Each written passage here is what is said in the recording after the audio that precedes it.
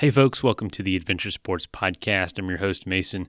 Today we are doing part 2 of Stephen Kesting's 1,000-mile paddle through the Canadian wilderness. Part 1 was last Thursday. By the way, this is a revisited episode from a few years ago. And if you haven't checked out part 1, check that out. It's literally just 2 episodes back.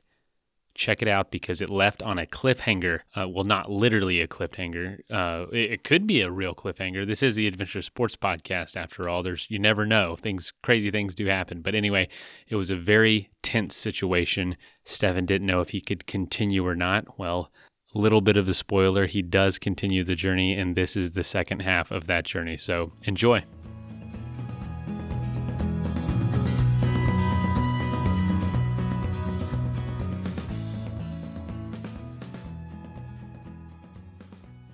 And thankfully that didn't happen.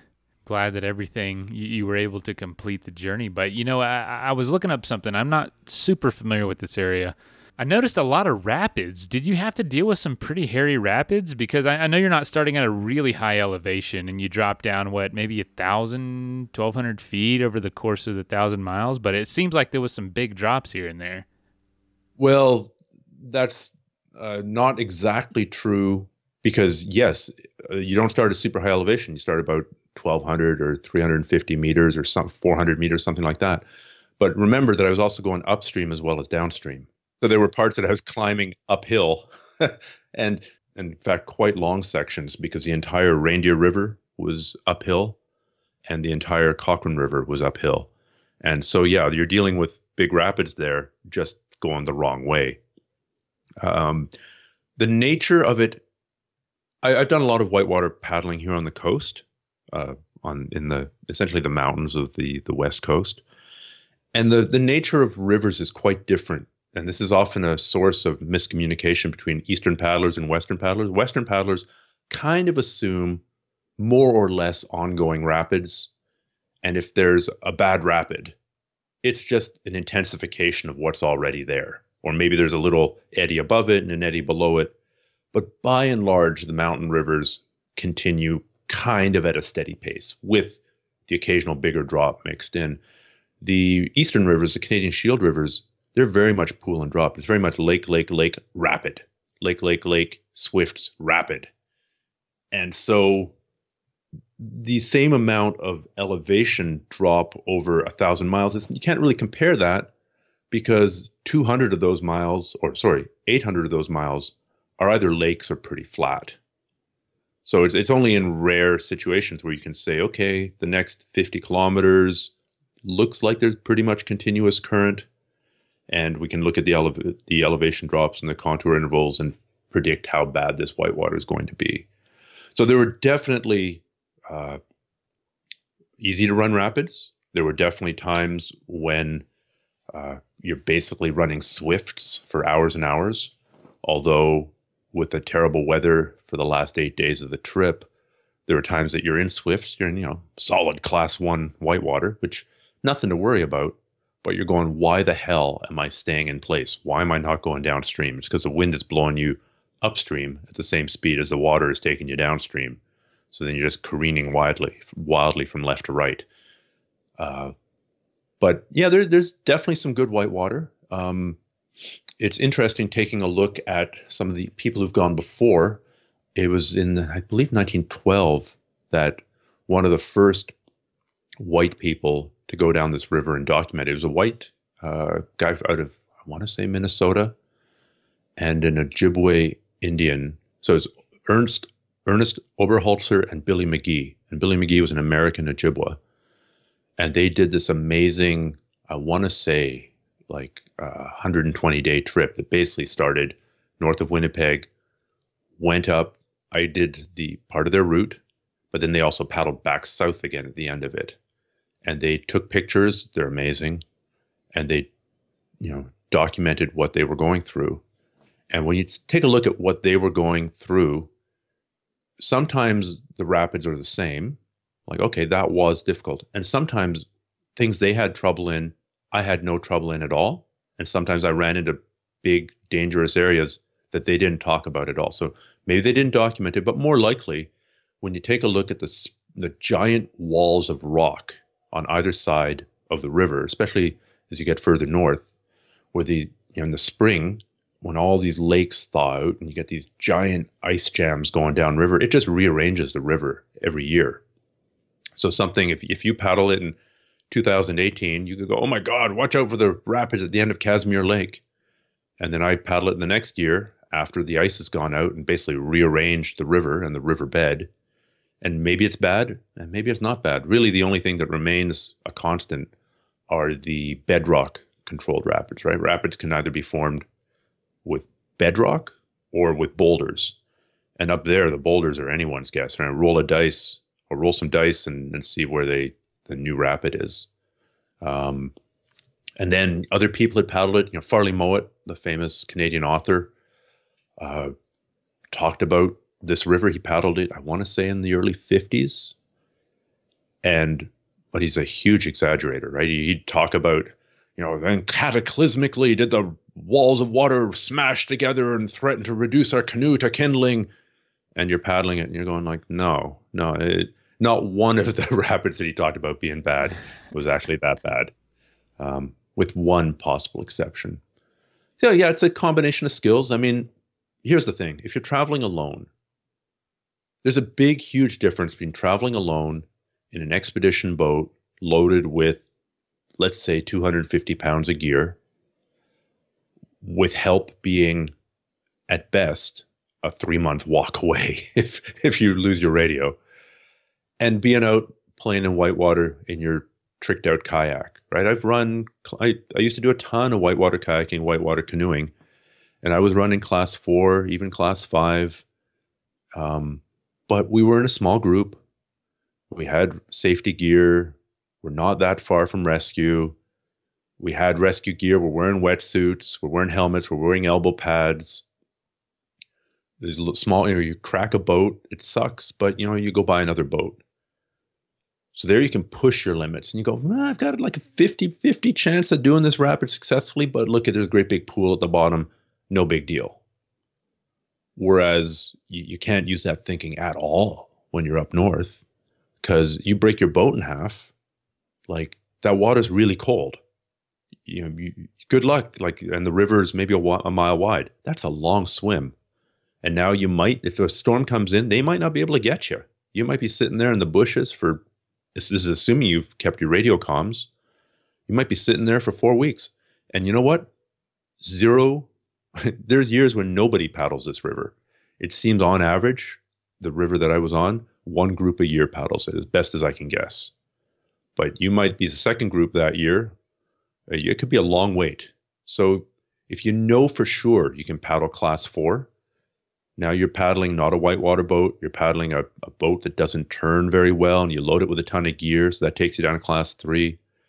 And now you have to add in that safety margin and stay a full step below what you can do. Now you're paddling class 2. So you're still screwing around in class 4. You might be lining it, or you're attaching ropes to your boat and sending your boat down little rocky ledges with you not in it. You might be waiting, or you might be paddling parts of it and then dragging your boat over through the moss, through the forest for parts of it. But you're not out there for running tough whitewater. I don't know what the equivalent would be. I'm trying to think of the climbing. I know what the equivalent is. You see some of the moves that people are doing in sport climbing or in speed climbing, right? Where they're running up those vertical walls in like 5 seconds, basically leaping upwards from hold to hold. Yeah. Well, you don't see Alex Honnold do that on the face of El Cap because he would die. Right. Right. It's a much more deliberate, and he probably could go harder than what he did, but he didn't because the consequences are just so much higher. Did that answer your question about whitewater? I kind of went off on a whitewater rant. There was lots of whitewater, and it was hard. I think it did. Well, it obviously gave you a lot of time to think out there. What would you say was for you the most enjoyable aspect of just being immersed in the experience for so long? Like the most enjoyable aspect, just so separated from normal life. And then what would you say was the most challenging aspect, just being out there so long? Okay. I think the reduction of life to eating and getting ready to eat, paddling and getting ready to paddle, and sleeping and getting ready to sleep. The reduction of life to those 3 or maybe 6 things, as opposed to normal life where, okay, this email just came in and this guy absolutely needs this, but guess what? The contractor is coming by this afternoon to dump a load of, I don't know, I'm making this up here, dump a load of topsoil off for your garden. And guess what? There's an error message in your car. And now your kid is sick and needs to get picked up from school, but your boss wants you to do that. In real life, because that's not real life. In real life, we're getting bombarded with conflicting tasks and priorities all the time. But out there, you know what the priority is. The priority is to get down the river without dying, or get up the river without dying. Finish the trip without dying. That is your only priority, really. And to do that, you need to set up camp. So sometimes, basically what I called sleep. So sometimes, what do you need to do that? You might need to fix your tent. You might need to hack out a little area of spruce on the side of a bay because you can't go any further that day. You might need to try and figure out how to set up a tent in a mud flat that it's not going to soak everything that you own inside. You need to travel, which is either paddling or wading or sailing or lining or tracking. And you need to get ready to travel. So that might involve fixing your boat. That might involve, usually involves fixing things. It might involve route finding, right? Where am I going to go tomorrow? Yeah. Where I think the winds are going to come from here. If I pick the wrong side of this lake, the winds are going to have 40 miles to pick up. And even a mild wind will just create these massive waves that will just smash me into these islands. So that's traveling. And then there's eating. How do I cram enough food down my gullet to not lose too much weight on this trip? How do I, stuff my face full of food when there's 1 billion mosquitoes within 2 meters of me? The reduction of life to just a few necessities is an amazing luxury. And it kind of drowns out other concerns and other priorities. And just to be able to go through life simplified for a little while is amazing. In terms of the biggest challenge of being out there, this year it was the weather, hands down. The exposure on some of those large lakes. So Reindeer Lake is humongous and Newton Lake is humongous. And even a moderate wind you're just shorebound. You can't travel. Like the options are stay on shore or die. Even in a canoe that looks a lot like a kayak that's got a spray deck on it, you can't go out there. And if you did go out there, you wouldn't make any distance anyway. And towards the end, the weather got so bad. I mean, when I ran into the natives close towards the end from Arviat, they were like, "Man, you picked the worst week of the year to come down this river." I'm like, "That's I encouraging." know. I was out in it. Even on a little tiny widening of the river where it's maybe a mile and a half wide, right? Maybe the wind's got a mile and a half to pick up, to create waves and pick up speed. You're just not traveling. You break down camp, you paddle out of your little protected bay, and you realize I could spend all day paddling in place here. It'd be like a treadmill. And the only thing that would happen is I'd be destroyed at the end of it, turning around and going back and pitching the tent and waiting for the wind to drop, maybe in the evening. So the weather made it really tough.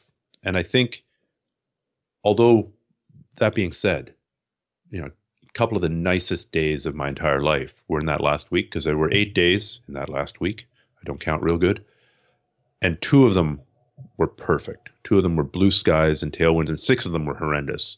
And those 2 nice days where you're paddling and you have current and a tailwind, what a luxury, tailwind and a current, and you're going through the various, the tundra landscape, and there's hundreds and hundreds of caribou that are running on the ridges alongside you and then swimming across the river right ahead of you, and then seals that have swum up from Hudson Bay for 100 miles, 150 miles. And you're sitting there, you're going, remember this, drink this in, because this is going to stay with you you want this to stay with you for the rest of your life. The next time you're stressed in traffic, think back to this. And it's a perspective adjuster. So although the weather was extremely challenging, how about just being wet, wearing either polypropylene or merino wool with a raincoat on or a raincoat off. If you're tucked in bed in your sleeping bag, you're wearing it with a raincoat off. When you go outside, you're wearing your raincoat and you're like a knight in armor, right? You've got your hat, your raincoat, your PFD, your life jacket, your gloves, and you're just barely warm enough for 12 to 14 hours of paddling. That was tough. That was I've been back 3 weeks now, and I'm just beginning to feel normal. It's funny, I would go through this pattern after being back, like, yeah, man, I can work out. And I'd work out, and the next day I felt like I was run over by a truck, not for a hard workout. And then I'd slowly get better, and I'd do another workout, and I'd just feel, again, run over by a truck. So 2 days ago, I went for a hike, not a hard hike. Yesterday, about 2 p.m, it was like, I felt like I'd been up for 36, 48 hours. It felt like I'd fought this, a giant, never-ending house fire, which I hadn't. And just today, I'm beginning to recover. So it's taking some time to not to adjust to being back in society. That was pretty easy. But to recover physically and probably like at a neurotransmitter and hormonal level, just pushing that hard and getting that little sleep and being that wet and that cold for that long, it's really taken a big chunk out of me. And so you say that the transition back into society hasn't been tough in the last few weeks? No, I wouldn't say that at all. Unfortunately, this is again something that I've tested in the past. And so I was fairly confident that it would work. Although it's funny, you're out there, you're literally dealing with life and death issues, right? Like if you run this rapid on the wrong side, you're probably going to die. If you screw up, on finding the portage, you might die because there's a waterfall around the corner. If you load this shotgun wrong, because I did have a gun, because you're ending up you're starting in black bear country, going into barrenland grizzly country, and ending up in polar bear country. So I don't carry a gun every time I go out in the bush, but I do when I'm in polar bear country. You're walking around with a loaded gun. If you screw up and there's one in the chamber and you fall, like you blow your head off, you could die. Like there's legitimate hazards, and you could get eaten by a bear too if you don't take the gun. So there are legitimate hazards. And then coming back into society where there's this rampant epidemic of fake safety. You're in the airport and you're checking your bag and they're like, do you have anything sharp in this bag? I'm like, yeah, I've got a hatchet. Well, like send you over to secondary screening. I'm like, the hatchet's got a sheath on it and it's wrapped in a tarp and it's in the middle of the bag. Yeah, but it could cut its way free and like fling its way across the airport and lodge itself in the throat of a traveler or an airport. I'm like, no, a hatchet isn't going to do that. Like let's stop making up fake safety concerns here. And it's just, that was hard to handle when you have recently, had legitimate safety concerns. But I should also point out, there's so many safety concerns. This struck me. If you go, so where do you live? What part of you live in Denver? Did you say? Yes, Denver. Okay, so I don't know how far that is. I'm guessing it's probably a 20-hour drive.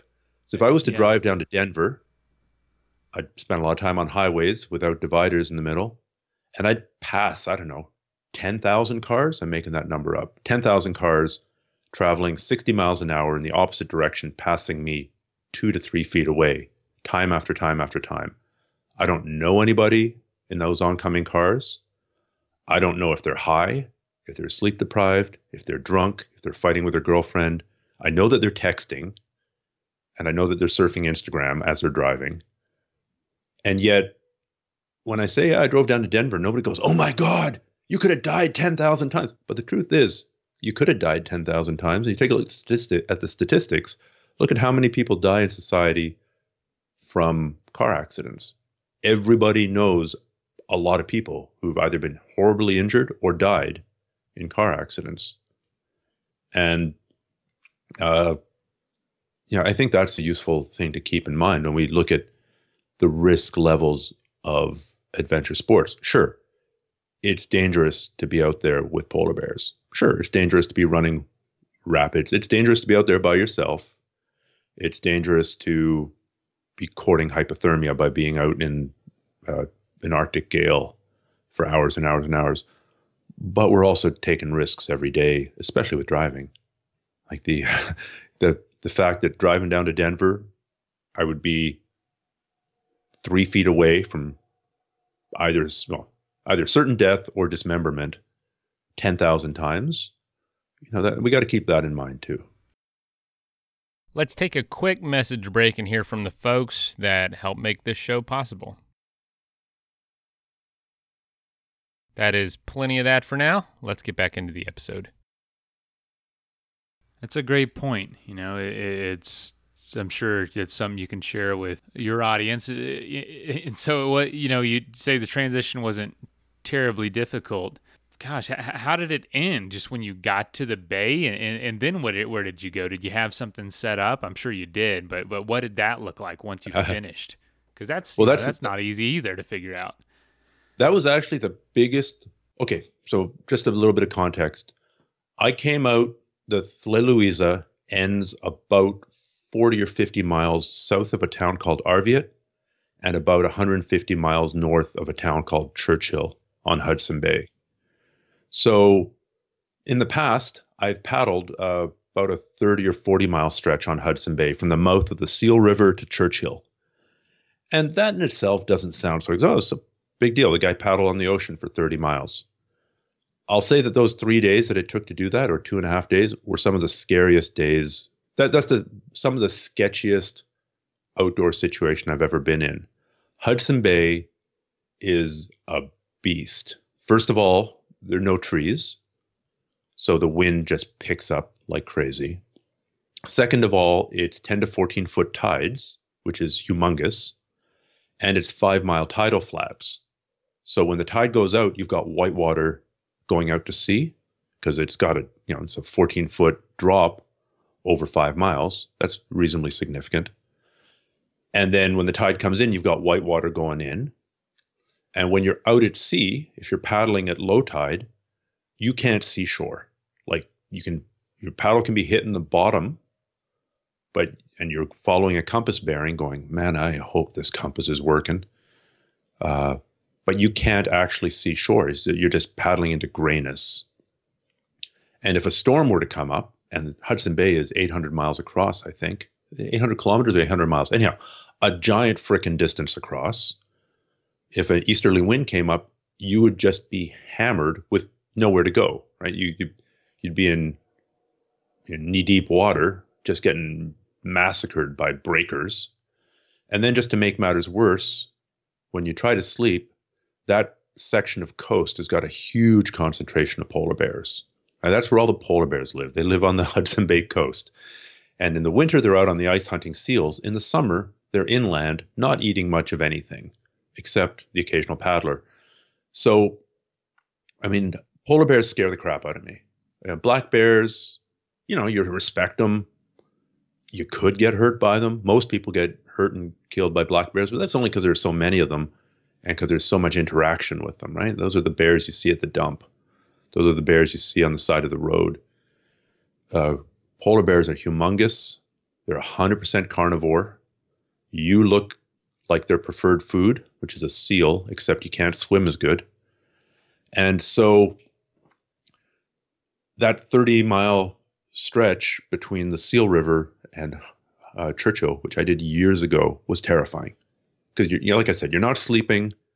You're spending a huge amount of time battling wind and waves. And you're just worried about being out at sea because a storm could come up, and you're worried about being on shore because bears could come by. And so this stretch that I would have had to do to get to Arviat from the mouth of the Thle Louisa was twice that. And I was prepared to do it because I'd had difficulty finding somebody to pick me up from town. I'd talked to the RCMP. I'd talked to some of the wildlife people, not the right wildlife people, as it turned out. I tried to get in touch with the Hunters and Trappers Association. I talked to the search and rescue people. And it was really difficult to find somebody willing to come, sort of on speculation to pick up this crazy white guy from a river mouth. Now, years ago, there was a guy called Joe Savickatok Sr. who used to do it. And your readers or your listeners will never have heard of him. But Joe Savickatok Sr. used to be the wildlife conservation officer out of Arviat. And he used to be the guy to pick up the occasional paddler. So he basically had a side business. A couple times a year, he'd go out and pick up paddlers from this river, pick up paddlers from that river, drive them to town. So the only references I found to him were all from a few years ago. I'm like, he's an old guy. I'm wondering if he's still alive. So I Googled him, Joe Savickatok Sr., Arviat, and I find out that he's now the premier of Nunavut. So he's like the governor of the territory, essentially. Like the governor of Idaho. Well, he's the premier of Nunavut. Like, okay, he's probably not picking up paddlers anymore. And so I tried to find other people to pick me up, and I just couldn't. And this was not a riddle that I solved by the time I left on this trip. So I had 2 or 3 options. One was to call a helicopter company out of Churchill, burn my boat, and be picked up, and it would have been like $10,000 by the time I was done. The reason I would have burned the boat is because they couldn't take the boat. I didn't want the boat to get blown out to sea and then trigger some kind of search and rescue effort. Like lost paddler out on Hudson Bay, who probably only survived for a couple hours in that water. Well, a couple of minutes in that water. The second option was to paddle all the way to Arviat, and I'm so glad I didn't. Like it would have been a horror show. And as it turns out, the weather was a easterly gale, which meant I would have been pinned on that coast, which meant I would have been right in the ambush zone for polar bears. And really, the Inuit in that area, they'll happily head inland to live in tents and hunt caribou, and they're quite comfortable being out on the land, most of them. There isn't one that would feel comfortable being on the coast in a tent, right? They avoid that area. They'll be in a cabin on that tent for sure. So they'll be in a cabin on that coast. They're not going to be in a tent on that coast. Whereas inland, no problem. So eventually on the trip, I was like, man, I need a better solution than paddling to Arviat. And I called the premier. I had the premier's home number. And I called, and I got his wife. I'm like, look, I'm so sorry. I know Joe is kind of busy right now being premier, but is there anybody else in town who can help me? And it turned out that his son was willing to come out. And so when I pulled up, super professional, we were exchanging texts via satellite text. And he was like, okay, well, let me know when you reach this landmark, and then you'll be a couple days more. So he super pleasant to deal with. And then the day before I made the coast, I was 50 kilometers. So that's 30 miles from the coast. I figured, okay, I've got current. I can be there by noon, especially if I get up at 5 in the morning. Got up at 5 in the morning, and there was already a headwind. I was like, oh, crap. Except I didn't use the word crap. And then 7 hours of paddling later, I made it to the pickup point. So I'm updating him via satellite text. And they're like, we couldn't get close enough to shore because the tide was out. So they gave me the location of where they'd anchored out on the bay. So I paddled out into the mist. That's also a good trust exercise. I had their GPS location. So with a Garmin and a compass, I paddled out into the mist, and there's an occasional intertidal boulder. And eventually one of those boulders turned into a boat. And there were 2 people on the boat. So it was Joe Savickatok Jr., the wildlife conservation officer, and Senior, the premier of Nunavut, who was home for a couple of days and decided to come out with his son. So yeah, I got picked up on Hudson Bay by the premier of Nunavut and his son, which was it was pretty funny. And then it was a 3-hour, just really rough boat ride to Arviat, like just wind and waves and getting slammed in the face by ice cold water. And the whole time I'm like, oh my God, thank God I didn't paddle this. Thank God I didn't paddle this. Is this over yet? So that was a huge hole in my logistics, but I did have the bottom line plan of, I did have the number of a helicopter company that was willing to fly out and get me for a huge amount of money, because helicopters are crazy expensive compared to bush planes. And I'm just glad I didn't have to invoke that option. Yeah, so my first contact back in civilization was a couple of guys on a boat, and then the town of Arviat. It's a small little town, I'll say a couple thousand people. They got me to shore. I checked, there's 2 hotels in town. One of them had 1 room for 1 night. And so I booked that. Popular place, huh? Yeah, well, it It's kind of an administrative center for the territory. And then there's also some mineral exploration around there for, not oil and gas, but things like gold. So, if those rooms are full, I would have spent another night in a tent, which I wasn't looking forward to at that point because I'd already made the mental leap. Like, okay, this trip's over. I went to one of the 2 stores in town. I didn't even get out of my rain gear. Just carried all my stuff into the hotel room. Went to the store in town, bought a new set of clothes, and went back and threw out the stuff that I was wearing because I'd been living in it for like a week. It was threadbare. It stank to high heaven. Had dinner, repacked, and then just collapsed and flew out the next morning. So it, I think I would have enjoyed if the weather had been nice on that last week. That would have been a stupendous piece of country because when it's storming, all the animals go to ground, right? They're not going to be out prancing around in horizontal wind and horizontal rain. They're going to be hiding in a spruce, like a little Krumholtz grove somewhere. So I didn't see any polar bear. I saw lots of signs of grizzly bear. Basically, if you build a cabin up there, sooner or later, a bear is going to tear it apart. And it's amazing to see the power of those animals, man. They can just demolish. I laugh at your plywood. I laugh at your 2x4 studs. Watch me tear it apart. So did you find what you were looking for out there with that experience? Yeah, it'd been a goal of mine to get up and see that country, to paddle Newton Lake, to do the Thle Louisa. There's just so much history there that I've been reading about for years. So the goal was partially to complete it, and the goal was to see it, and the goal was kind of to celebrate. I mean, it's selfish. I release a ton of free content online. I don't know if you've seen any of the videos or the blogging or the podcasting, but that's all free. So you can make an argument that that's semi not selfish, but 5 years ago, being down to 12% kidney function and getting up in the morning and feeling like I'd already been up for 48 hours, stumbling through the day, and then going through the transplant surgery, and then another follow-up surgery 6 months later, which is arguably more painful, to remove the old malfunctioning kidneys. Pretty close to death. And as 50 years ago, I would be dead. 100 years ago, I'd be dead. 5,000 years ago, I'd be dead. If I was born today in rural Pakistan, I'd be dead. There are just so many scenarios under which that doesn't play out well. So I'm incredibly lucky to be born, here and now. I don't know how much of your audience I'll alienate, but I'm Canadian, so I'm allowed to say it.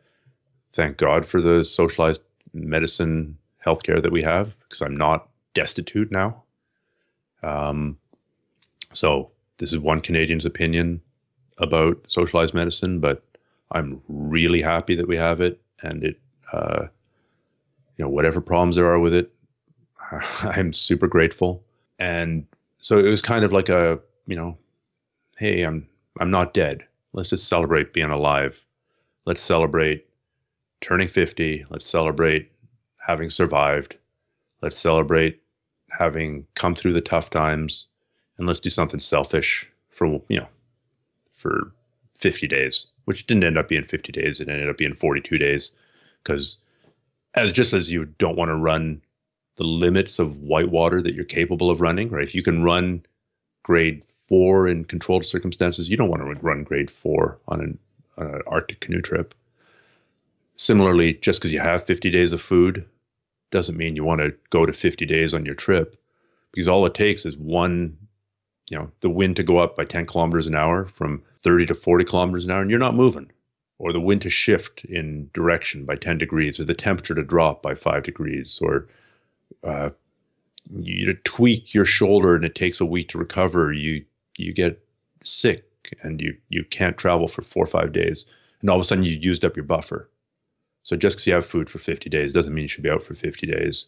It means that you should be doing everything you can to build up a safety buffer in case things go wrong. Because in life, usually, life happens, as we were talking about earlier, and you want some kind of level of safety margin there. absolutely wise when you're, like you said, all those factors. So, thank God, like you said, for your health care, that you're still alive, that you were able to do this and complete this successfully.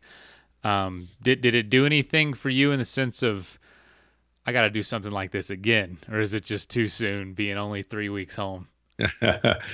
It's too soon. And honestly, I think the next time I head up there, I'd like to do it with people.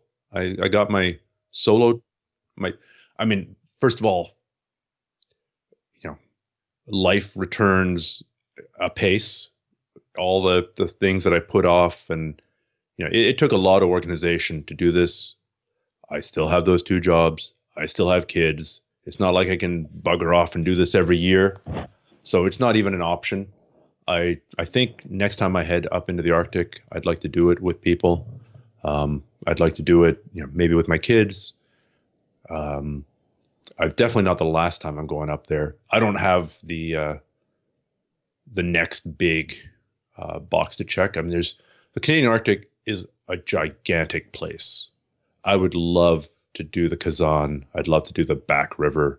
I'd love to do the Thelon and some of the tributaries that go into the Thelon, the Hood, the Coppermine. You could, in my ideal world, had I about world enough and cash, then I think I'd pick off a different Arctic river every summer and spend a month paddling that, and then probably spend a couple months a year in some place warm in the wintertime, and spend the rest of the time enjoying the temperate climes.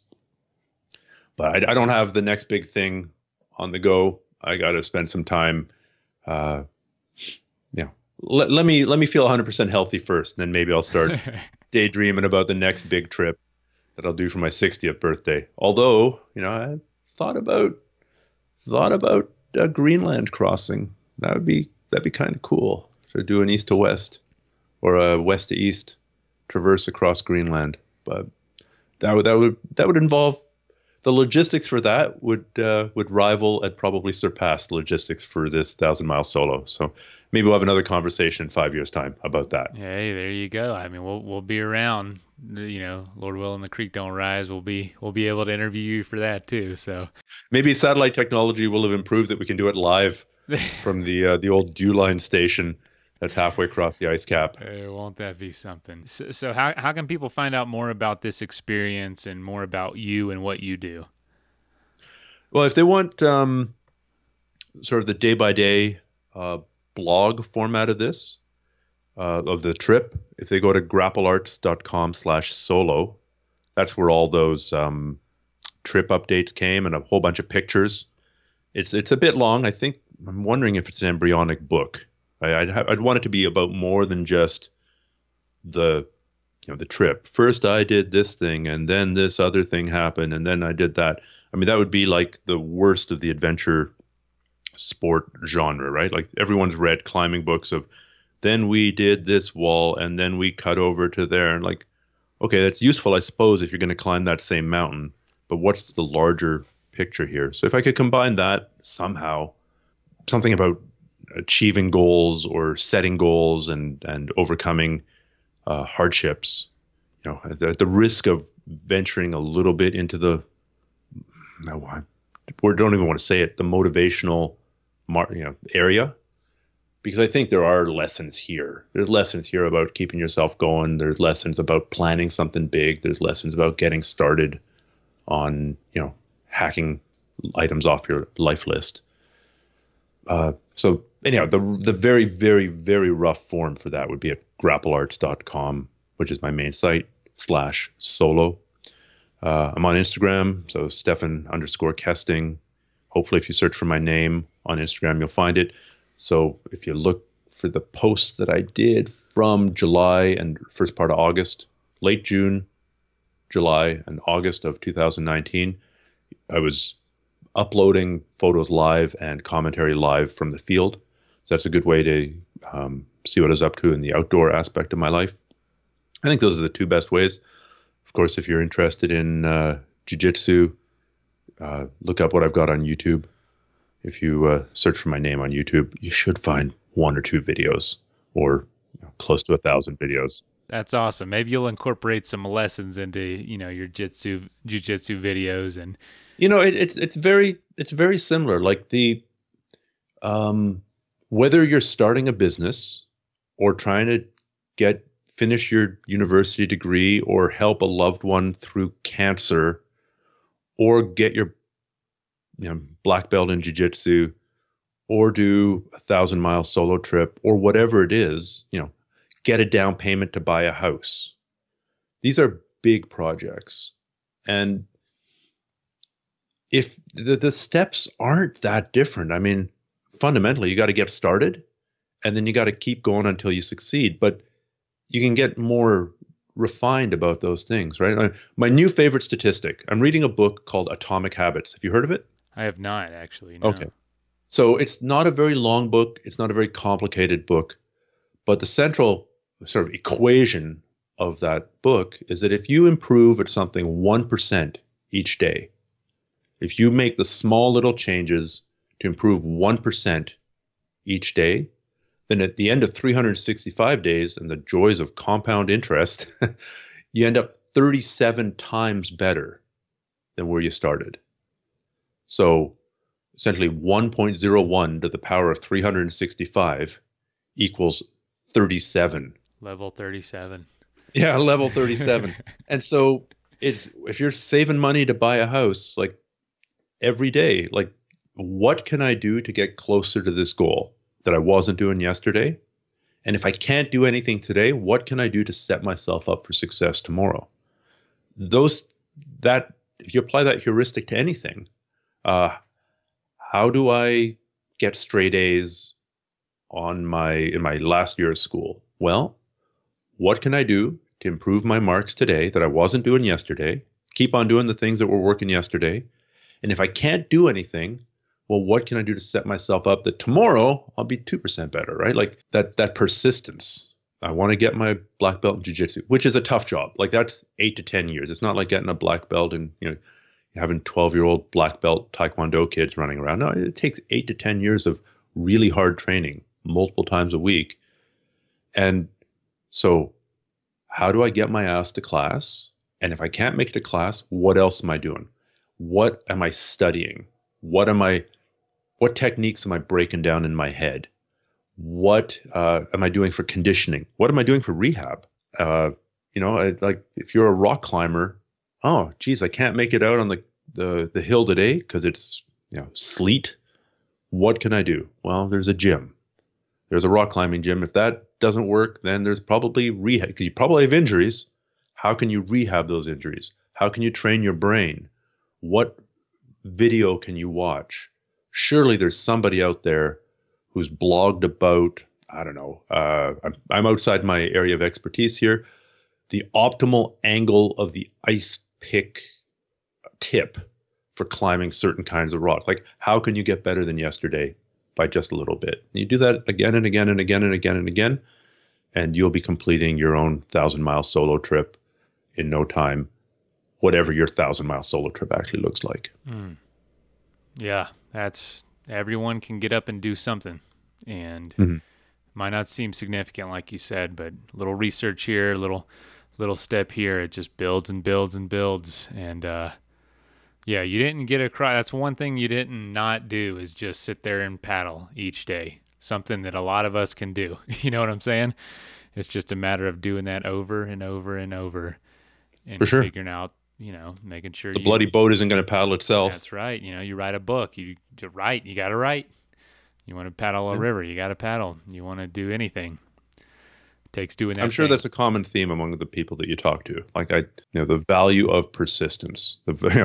Too dumb to quit. That's goes a long way. Some of them, but they makes good stories at the very least. Well, Stefan, I really appreciate you joining us on the show. And man, what an adventure! And yeah, congratulations once again. Oh, well, thank you so much for having me on the show. It was a pleasure. All right, Stefan, thanks so much, and have a good day, man. Okay, take care. Thank you so much. Yes, sir. First of all, thank you so much for listening. It means the world to us that you choose to listen to this show. If you'd like to help us further, you can leave a review on iTunes, share us with your friends, your family. It goes a long way to grow in the show. You can also support us financially through patreon.com/adventuresportspodcast. Link is in the show notes. And also, if you have an idea of who could be a good guest for the show, we're always looking for people to tell their story about the outdoors or adventure. So if you know someone, please reach out. Email us at info@adventuresportspodcast.com. And until then, get out there and have some fun.